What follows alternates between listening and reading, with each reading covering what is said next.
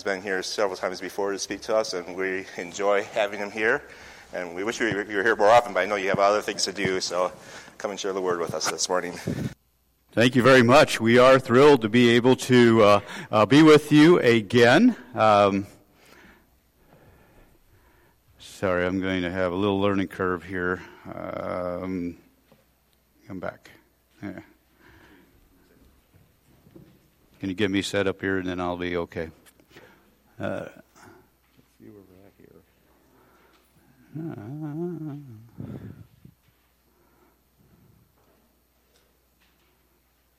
Right there. Thank you. Now, where is that? Yeah. We'll start again. Good morning.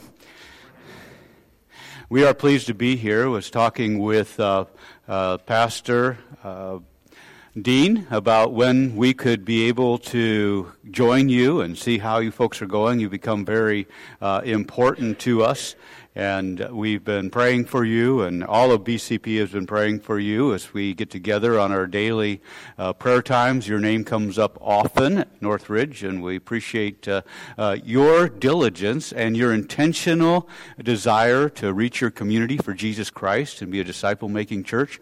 So we are honored to be able to be here today. Originally, when I started talking with Pastor Dean, it seemed like my schedule was pretty filled up, but because I made a mistake on my calendar and had made a certain commitment that I didn't know I had and worked through all that, opened up this Sunday particularly.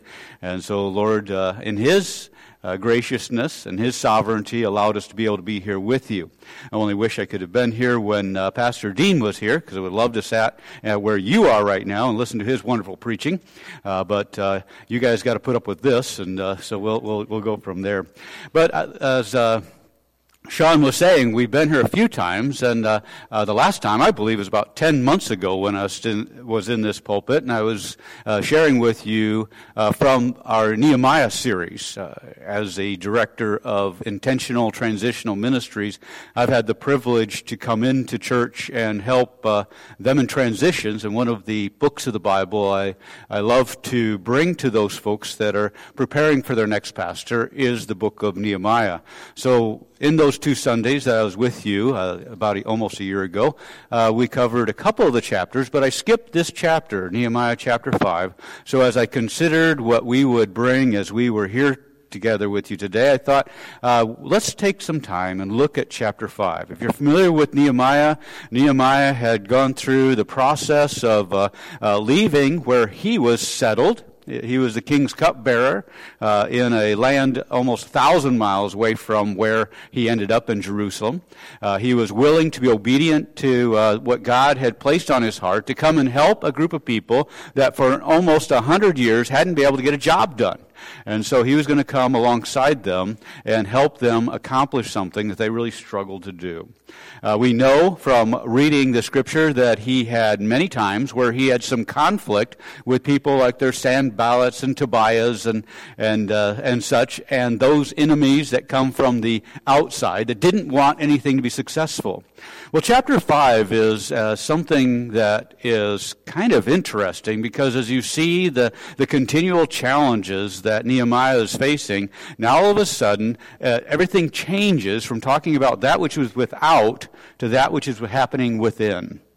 And as a Christian conciliator that works with churches, I have been very familiar with how that churches that are desiring to please God and desiring to be disciple-making churches have all of the enemies or challenges from the outside, but many times the things that do the most damage are the things that are on the inside.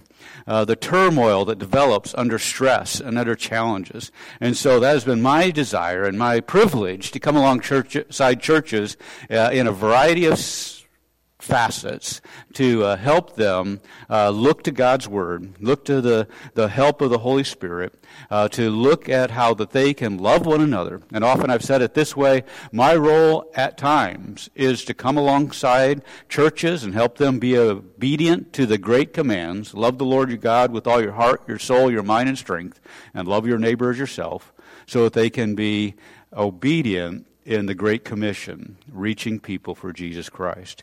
And so this passage is somewhat special to me in the sense that it hits where a lot of my passion is in coming alongside churches. So I'm encouraged to be able to talk about this today. Just came from a workshop yesterday where I spent 4 hours talking about relationships and conflict resolution.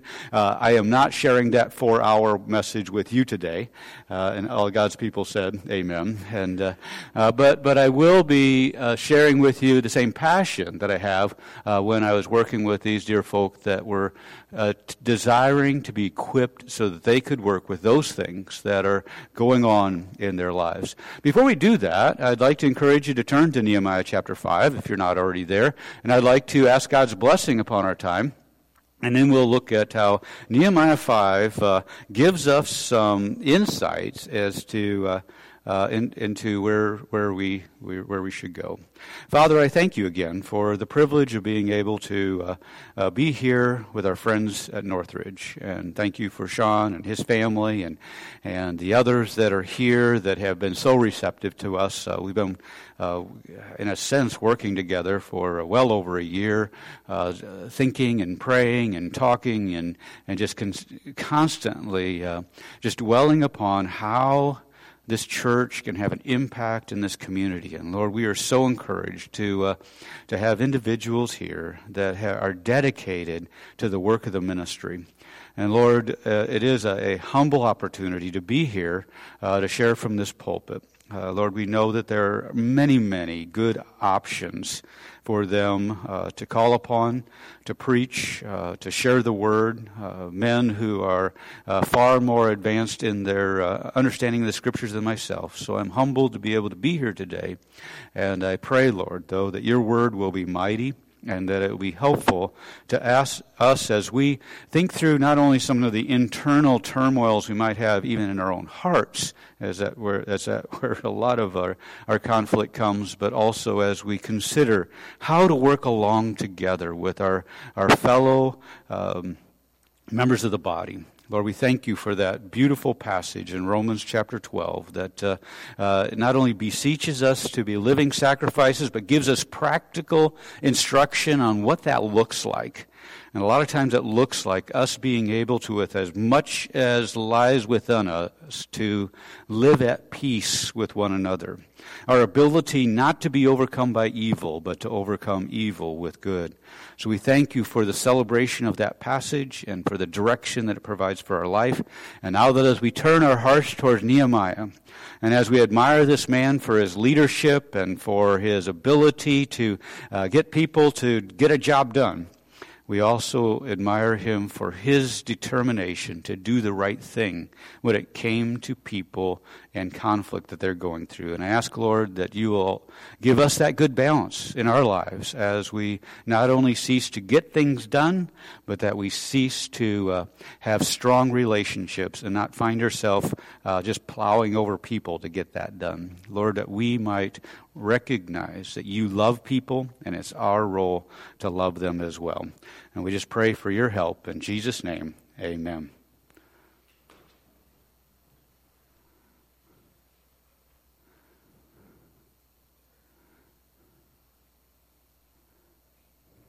For some reason, this whole thing decided to revert back to where it was.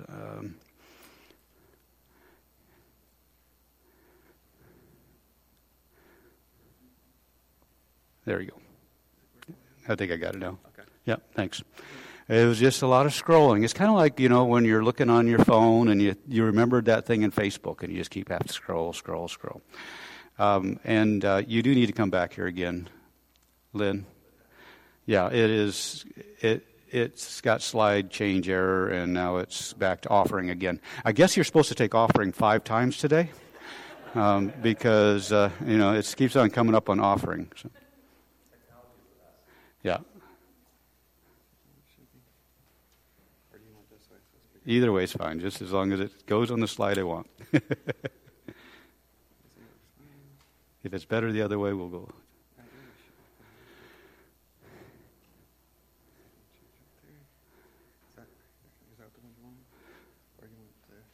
We'll go right there. All right. So, with Nehemiah chapter 5, what we're talking about is building and internal conflicts. And I've already given a great big long introduction on that, so we'll move right to the next one. We're going to look at when Nehemiah, in Nehemiah chapter 5, he realized the problems. Not unlike, if you're familiar with the book of Acts, in Acts chapter 6, there was a problem that came up amongst the widows that were in the early church, and so the problem became evident. And that's not unusual in churches when we're working through just trying to do what you got to do, and all of a sudden you're made aware of a conflict or an issue. And it's so tempting to want to say, don't bother me with this. We got too many things to do. I mean, we got to really accomplish all these things, but to recognize that sometimes those things that seem to be distractions or interruptions that are of a relational matter are critical to the process of spiritual growth and the whole disciple-making process. So we want to look at what Nehemiah did with that in regard to realizing the problem. If you read it there, he says, "And there was a great outcry of the people and their wives against the Jewish brethren." This outcry was a fact that they had a conflict in what was going on. They may have considered all the things that Sanballat and Tobiah and all the things that they had to do. If you remember in chapter 3, they were working on every aspect of the wall, side by side, section by section, and going through all of that work. We know that there was a time they were threatened, and they had a sword in one hand and a trowel in another as they lift those big, heavy stones to put them into place. And now, in the midst of all of that, they have this outcry. And what we would call is a conflict has taken place. Conflict is really defined as... Yeah, I'm really having a conflict with this thing here right now. It is not progressing. Did it? No, it's not moving. Can you just move to the next slide, and I will just go ahead. And you guys are going to have to control because it's not letting me control, and it keeps on bringing up slide error. Conflict is a difference of opinion or purpose that frustrates someone's goals or desires. So as you can tell, I'm having a major conflict with someone's little iPad here or whatever, and getting it to work. So I'll be honest with you, it is frustrating my goals and my desires. Because anytime you're preaching, you want to be able to have everything go smooth, and you want to be able to come across like you know what you're doing and all this kind of stuff, and this makes it difficult. So what we're dealing with in regard to a conflict, you might have a conflict with your computer.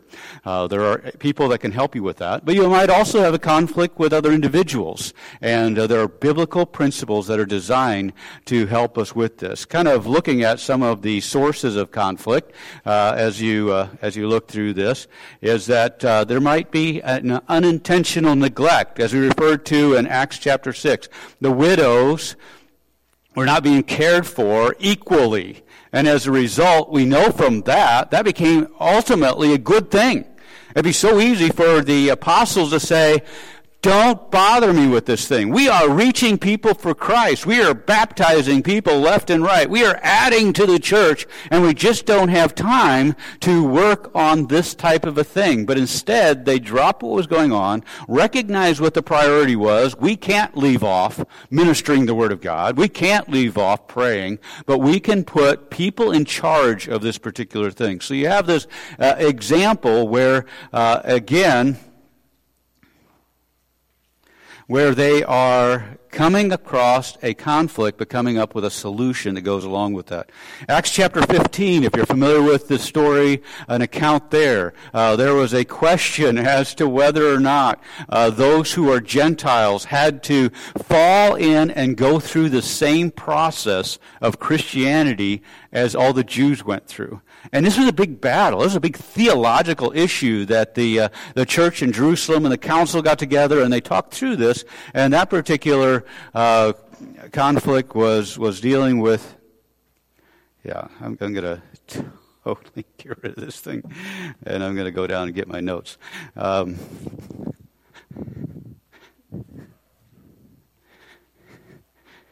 Lynn, I would accuse you of an April Fool's joke, but that was yesterday. Okay.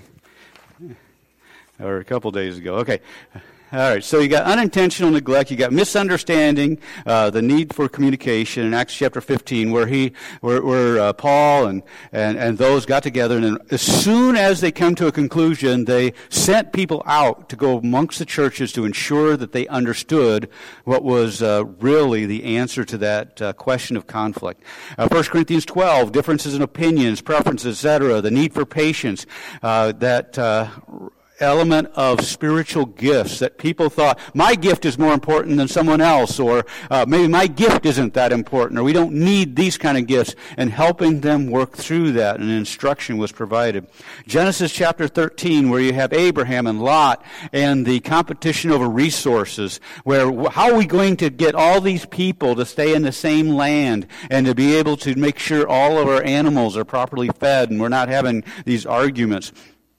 And so that there was a need for a plan on what to do next, and there was deference on the part of Abraham to allow Lot to choose first.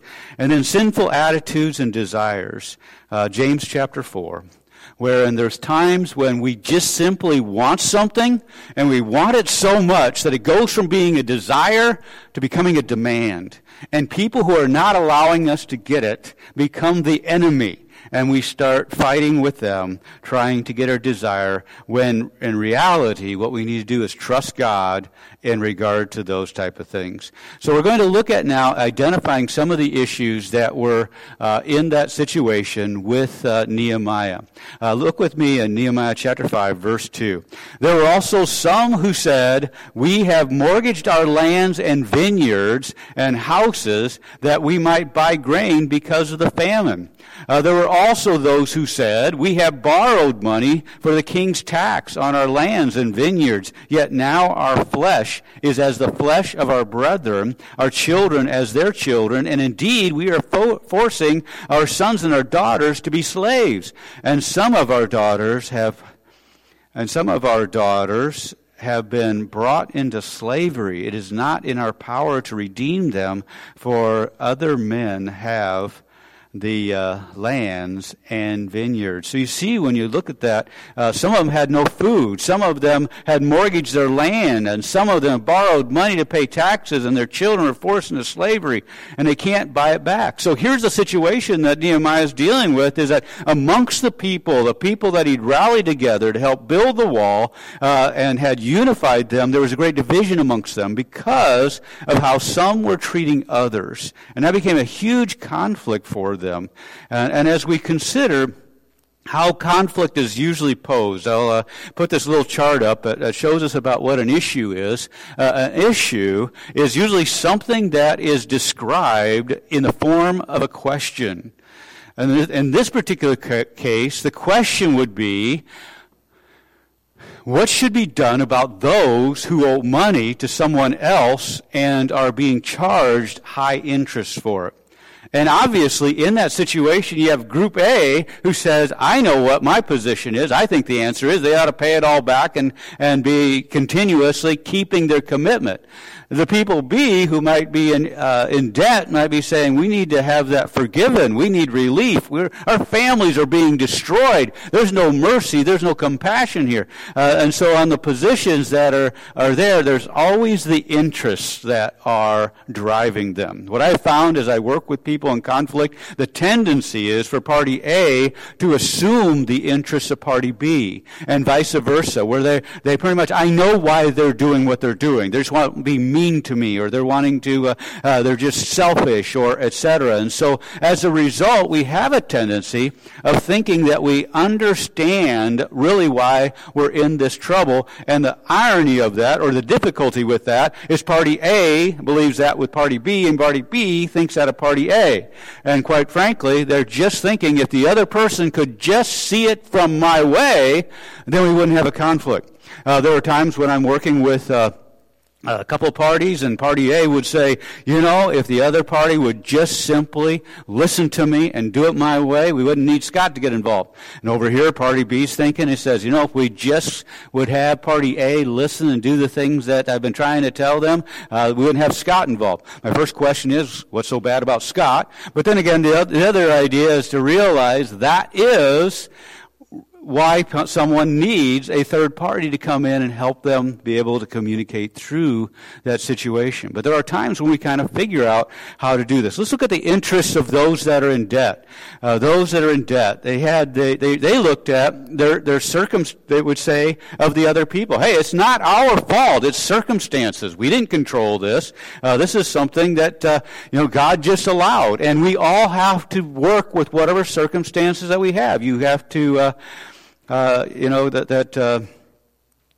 these circumstances are too hard, and they've made it hard on us. The second thing they might have is the enemies are forcing us to do all these things, and it's difficult, and they're focused on how the enemies makes them vulnerable. Their loss, the unfair interest. There's no hope.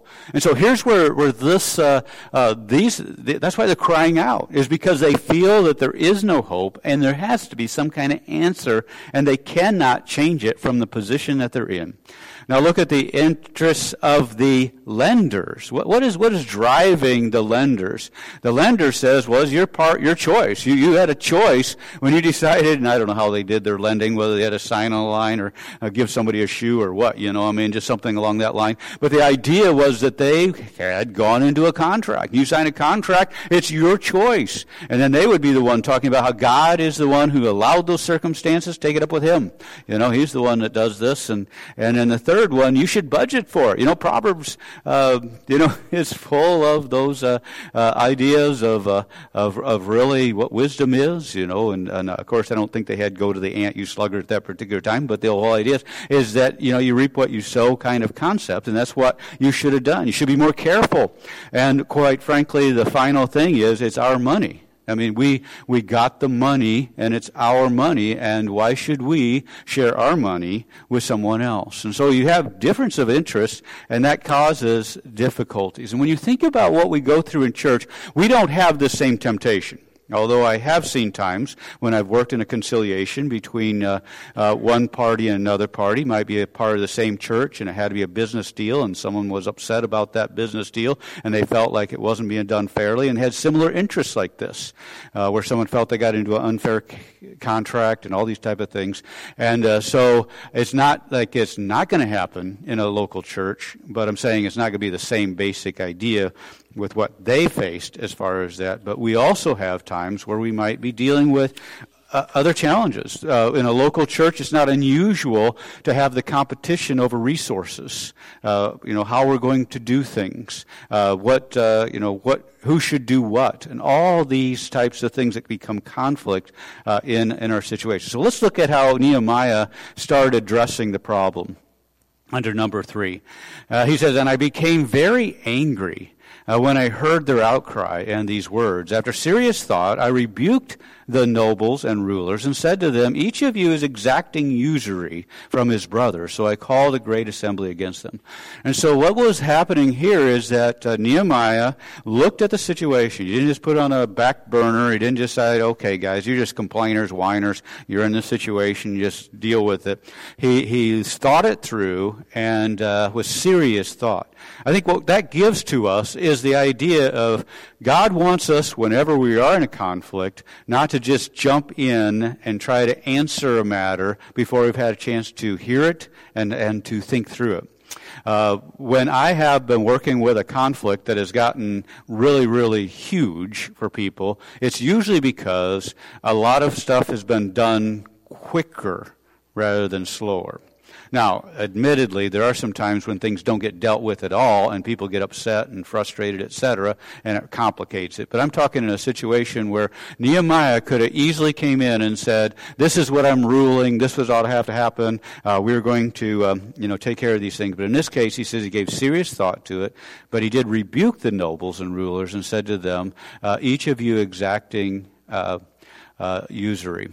And as we think about that, the next slide says, "Then I said, what you are doing is not good. Should you not walk in the fear of our God because of the reproach of the nations, our enemies?" So not only do you have the issue of taking time, one of the areas I believe Nehemiah was thinking about is what is the ramification?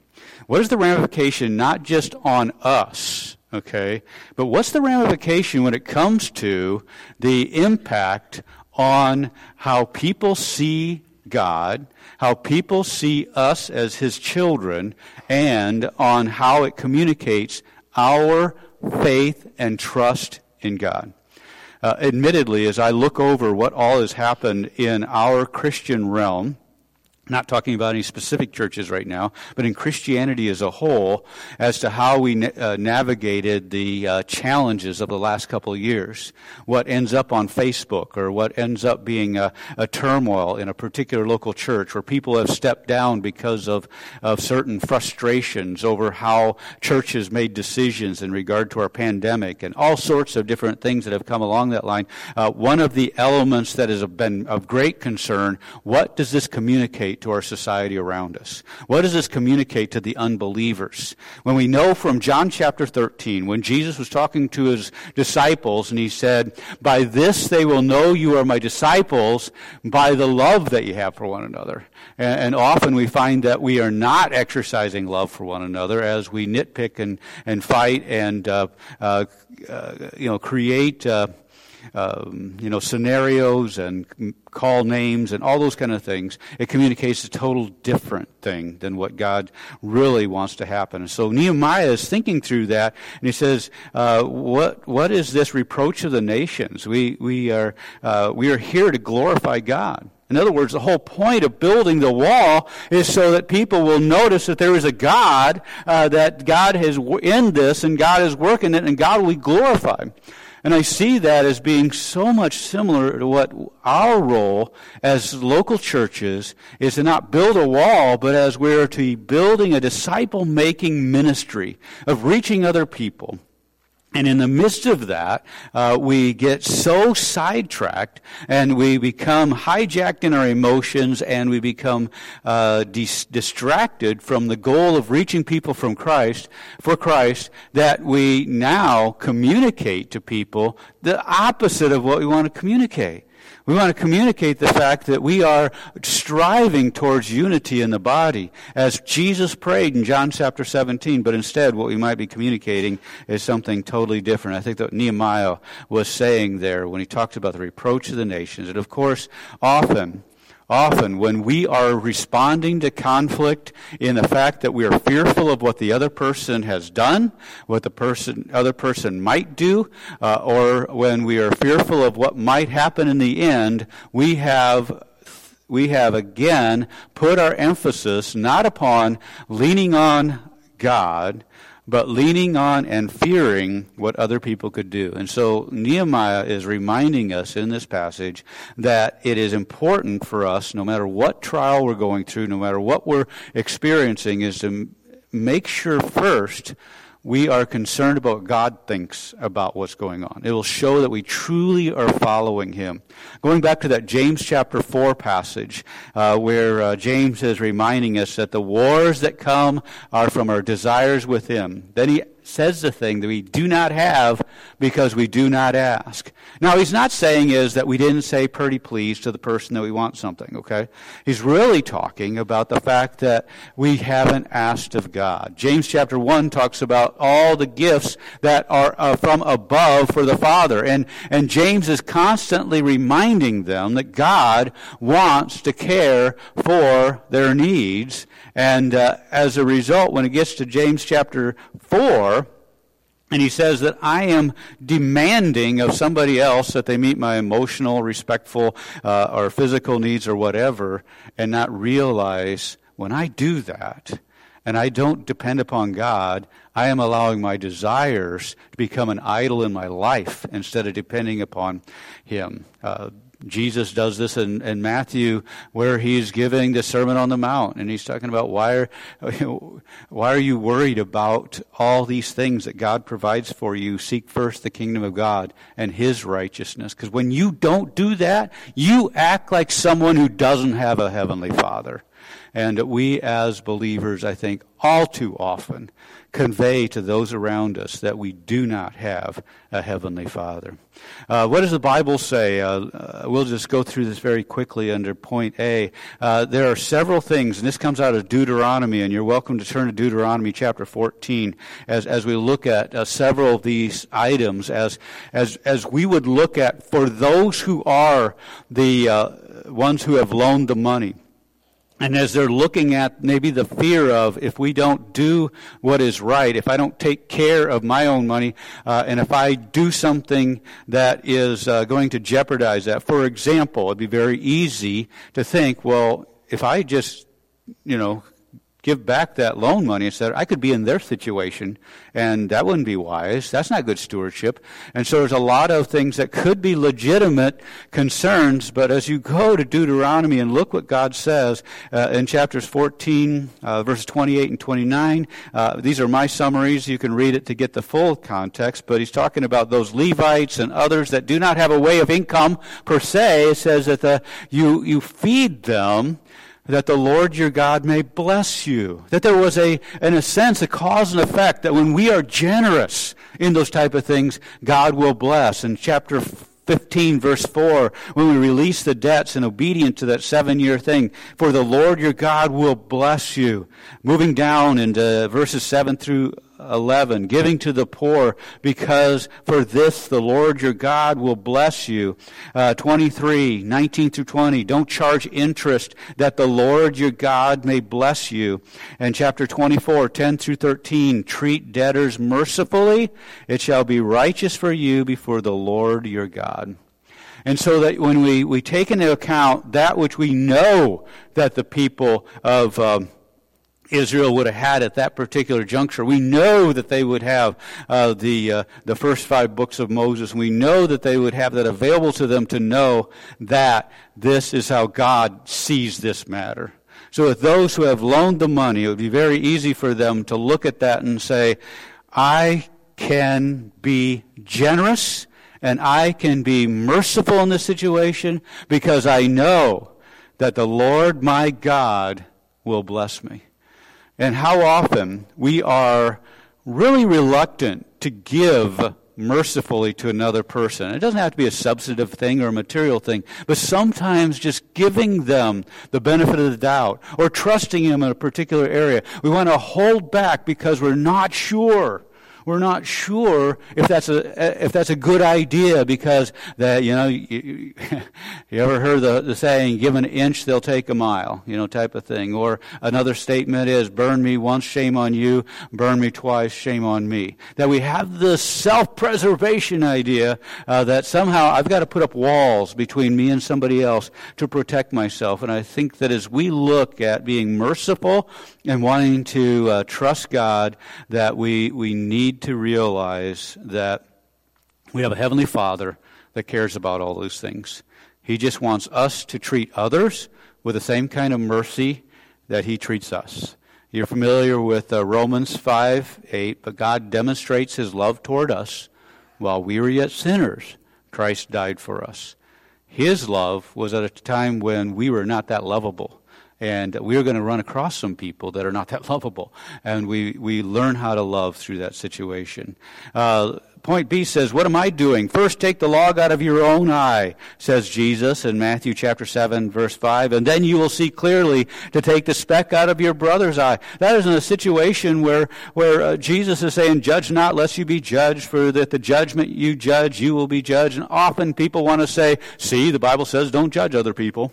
That's usually said by somebody who's kind of in the wrong, and they don't want to be judged. But the idea here is Jesus isn't saying we shouldn't have discernment. He's just saying we need to realize that if I'm willing to put my eye on somebody else's issues, they're going to be pretty apt to put their eye on my issues as well. And so to keep that in mind, that if I am interested at all in trying to work with something in their life, I need to make sure I don't have something in my life that is going to make that hard for them. And sometimes there are just times in our process of interacting with people that we do not have what we call passport to come and work on their eye. I don't know if you've ever worn contact lenses or not, but when I wore contact lenses, I preferred to put the contact in myself. And I also had, when I lost one in my eye, if you've ever done that, I preferred to take it out myself. And as much as I trust my loving wife with a lot of things, her poking around my eye was not one of them. Now imagine if you think of somebody, as Jesus said, that has a log in their eye. Now you're not only looking at someone working at a very tender place of your life, they're doing so with something that's sticking out and probably beating you in the head with it. Okay, so Jesus is being very real, I think, in that illustration, is that that's how we feel. If someone is going to come and help me, but I'm not sure that they don't have some issues in their own life, we are going to be very reluctant to help them take that speck out of our eye. And that's where Jesus is saying, if you really genuinely want to help somebody, look at where your contribution is first and desire to see that. If we look at Nehemiah chapter 5, verse 10, just kind of look at that verse. Here's what he says in regard to that.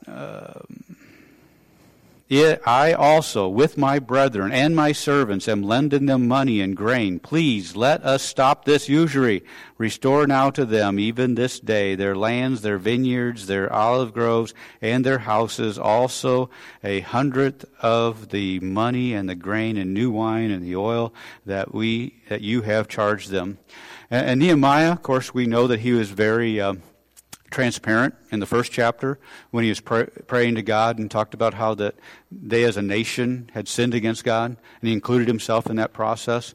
And here he's talking about loaning. I don't know if he also was charging usury. I kind of think not. But at any rate, he's saying we're all in this process, and we need to think through how we're going to help this situation. And so he had that encouragement for them in regard to that.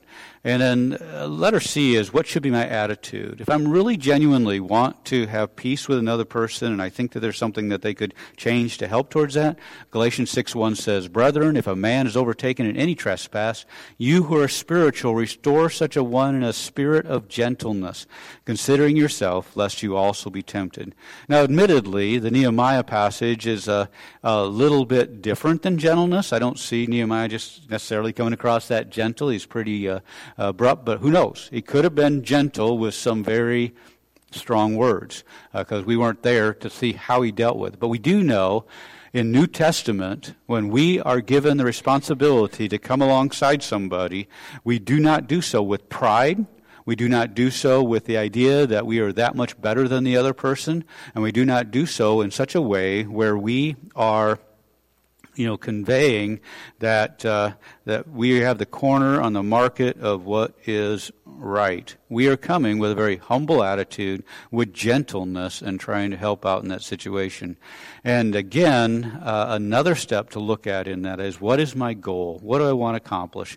So often, when we're meeting with another person, all we really care about is making sure that they know they're wrong and I'm right. Okay, that's what the point of it is, right? If they just would listen to me and listen to my point, they would know the truth. And that's why sometimes we just need to tell them it more often, or maybe tell them a different way, or maybe be a little louder, or anything along that line, and we can get that point across. But here we have in Matthew 18:15 kind of a motivation that should be there for us. He says, Moreover, if your brother sins against you, go and tell him his fault between you and him alone. Excellent reminder that often we find ourselves talking with someone that doesn't present themselves as part of the problem, and they're not part of the solution. And as a result, we might be sharing some things that are causing more problems because we're bringing somebody else into it. So Jesus says, go to the person you have the issue with. And here's the key that I'm looking for here. If he hears you, you have gained your brother. It's not if he hears you, you have won the argument.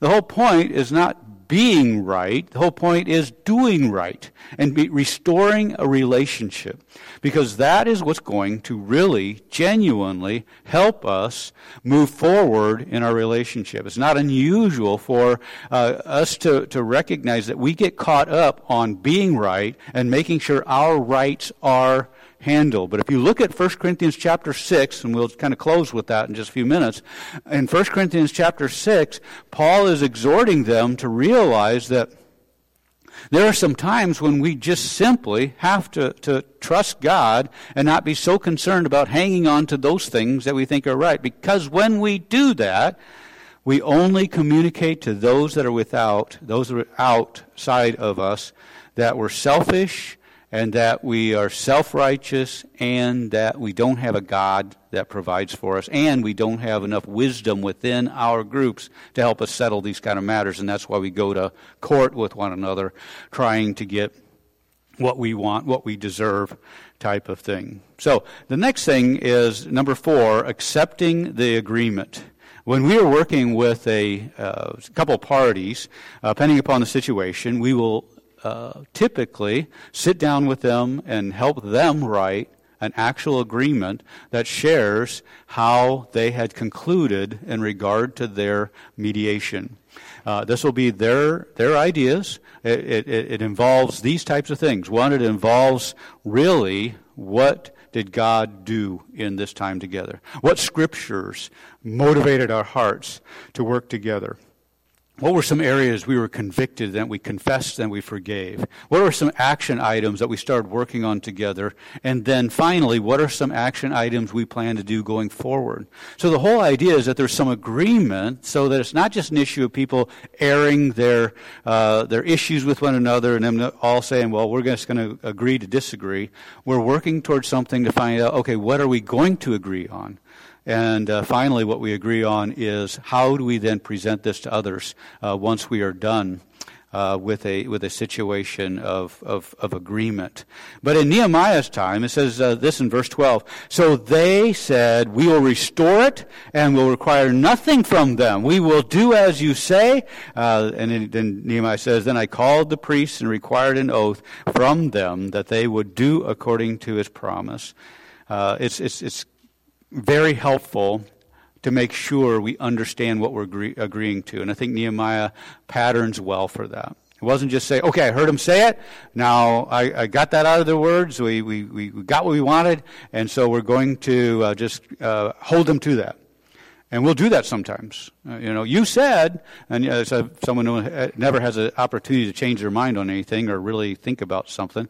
So Nehemiah wanted to bring the priests in and make sure, okay, this is what we're going to do, right? Right. Okay, we agree on that? Right. Right. So it's not okay, yeah, I know I said that, but this is what I meant, okay, to get it clarified in regard to it. And then verse 13 he says, and all the assembly said, amen, and praise the Lord. Then the people did according to this promise. Ultimately, what happened here is you had a situation that could have blown the doors off of everything that Nehemiah had done. All the work they had done to get everyone working together on the wall, all the work that they had done to try to preserve themselves from the threats from without, all could have been ruined and set aside because of internal conflict. I love preaching to a church like yourself that doesn't have internal conflict, okay? Because this gives you some idea to sit back and say, well, this will never happen to me. And maybe God blessing that it doesn't. But hopefully you will, with the same determination to say, okay, we've heard the word, and we recognize when we really ramp up the doing the things that God wants us to do, that the enemy ramps up what he's going to do. And the harder we work, the more tireder we get, and the more potential we have of being overcome by those things that irritate us and frustrate us. And so we just encourage you to think through the value of recognizing in your pursuit of building a disciple-making church, to be reminded that there are some key principles on how to love one another even when they are not that loving. that there are biblical principles that can drive a situation when they are having some difficulties. Some of the last point is just talking about how that Nehemiah really supported this decision with his own actions. You will see that he talks about in that first portion in verse 15 what he didn't do. He didn't receive the same things other governors had. Despite the fact that he had come in and accomplished more than any other governor had in the times that they've been there in a short period of time, he did not take the same kind of income that they had. Why? Because he recognized they didn't have the resources to do that, and at that time he didn't need the resources to do that. And so what Nehemiah did was he avoided getting what was just for him. He deserved that. As far as that, it was a precedent as to how it should be done. But the point was, Nehemiah used discernment and love to interact with the people to reinforce the fact we need to do things differently. Maybe there seems to be the right way, which would entail, certain processes, etc. Because there is a pattern where we need to be responsible. And we need to make sure we don't get ourselves into debt. And we need to, work diligently and avoid those type of things. And there's no question about that. I don't think this passage is reinforcing any laziness or irresponsibility in spending or any of those type of things. I don't think it's an enabling passage at all. But I think what it is a reminder to us of what grace and mercy could look like. He also supported the solution by what he did. And chapter 5, just to read those verses in 16 through 18, as he says this, let's see. Sorry. Indeed, I also continued the work on this wall, and we did not buy any land. All my servants were gathered there for the work, and at my table were 150 Jews and rulers, besides those who came to us from the nations around us. Now, that which we prepared daily was 1 ox and 6 choice sheep. Also fowl were prepared for me, and once every 10 days an abundance of all kinds of wine. Yet in spite of this, I did not demand the governor's provisions, because the bondage was heavy on this people. And so he's explaining that in the midst of all this, he still showed generosity. He showed generosity, and it's different than if you read the book of Esther and how the Esther had the king there had all his parties and all that type of stuff. This was genuinely designed to help the needs of those that were in leadership, help them work through different things, not just to have a great big party. But he recognized the investment in those particular areas. So what is said of us in times of conflict? 1 Corinthians 6 through 9. In regard to material issues. And like I said, there will be times when we struggle with that in our disciple-making process, where we have to share resources. We have situations where we want to spend money differently than someone else. We have a situation where we might want to do things differently than someone else. There might be a situation where we might want to have worship a different way than what we might want.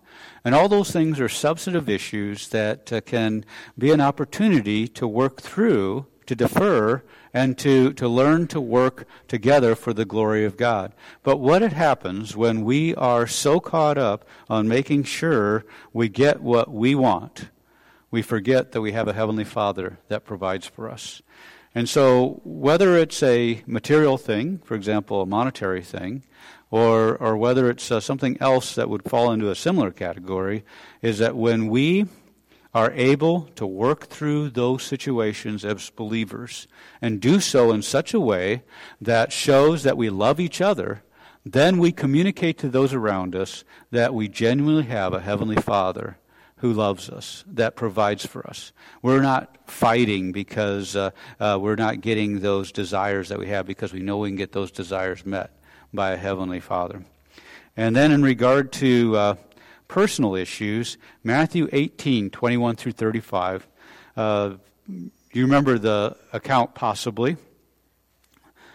Peter comes up to Jesus and says, "How often should I forgive my brother if he sins against me?" And Peter, of course, was coming up with what he thought was a very generous number. He said, "Should I do that up to 7 times?"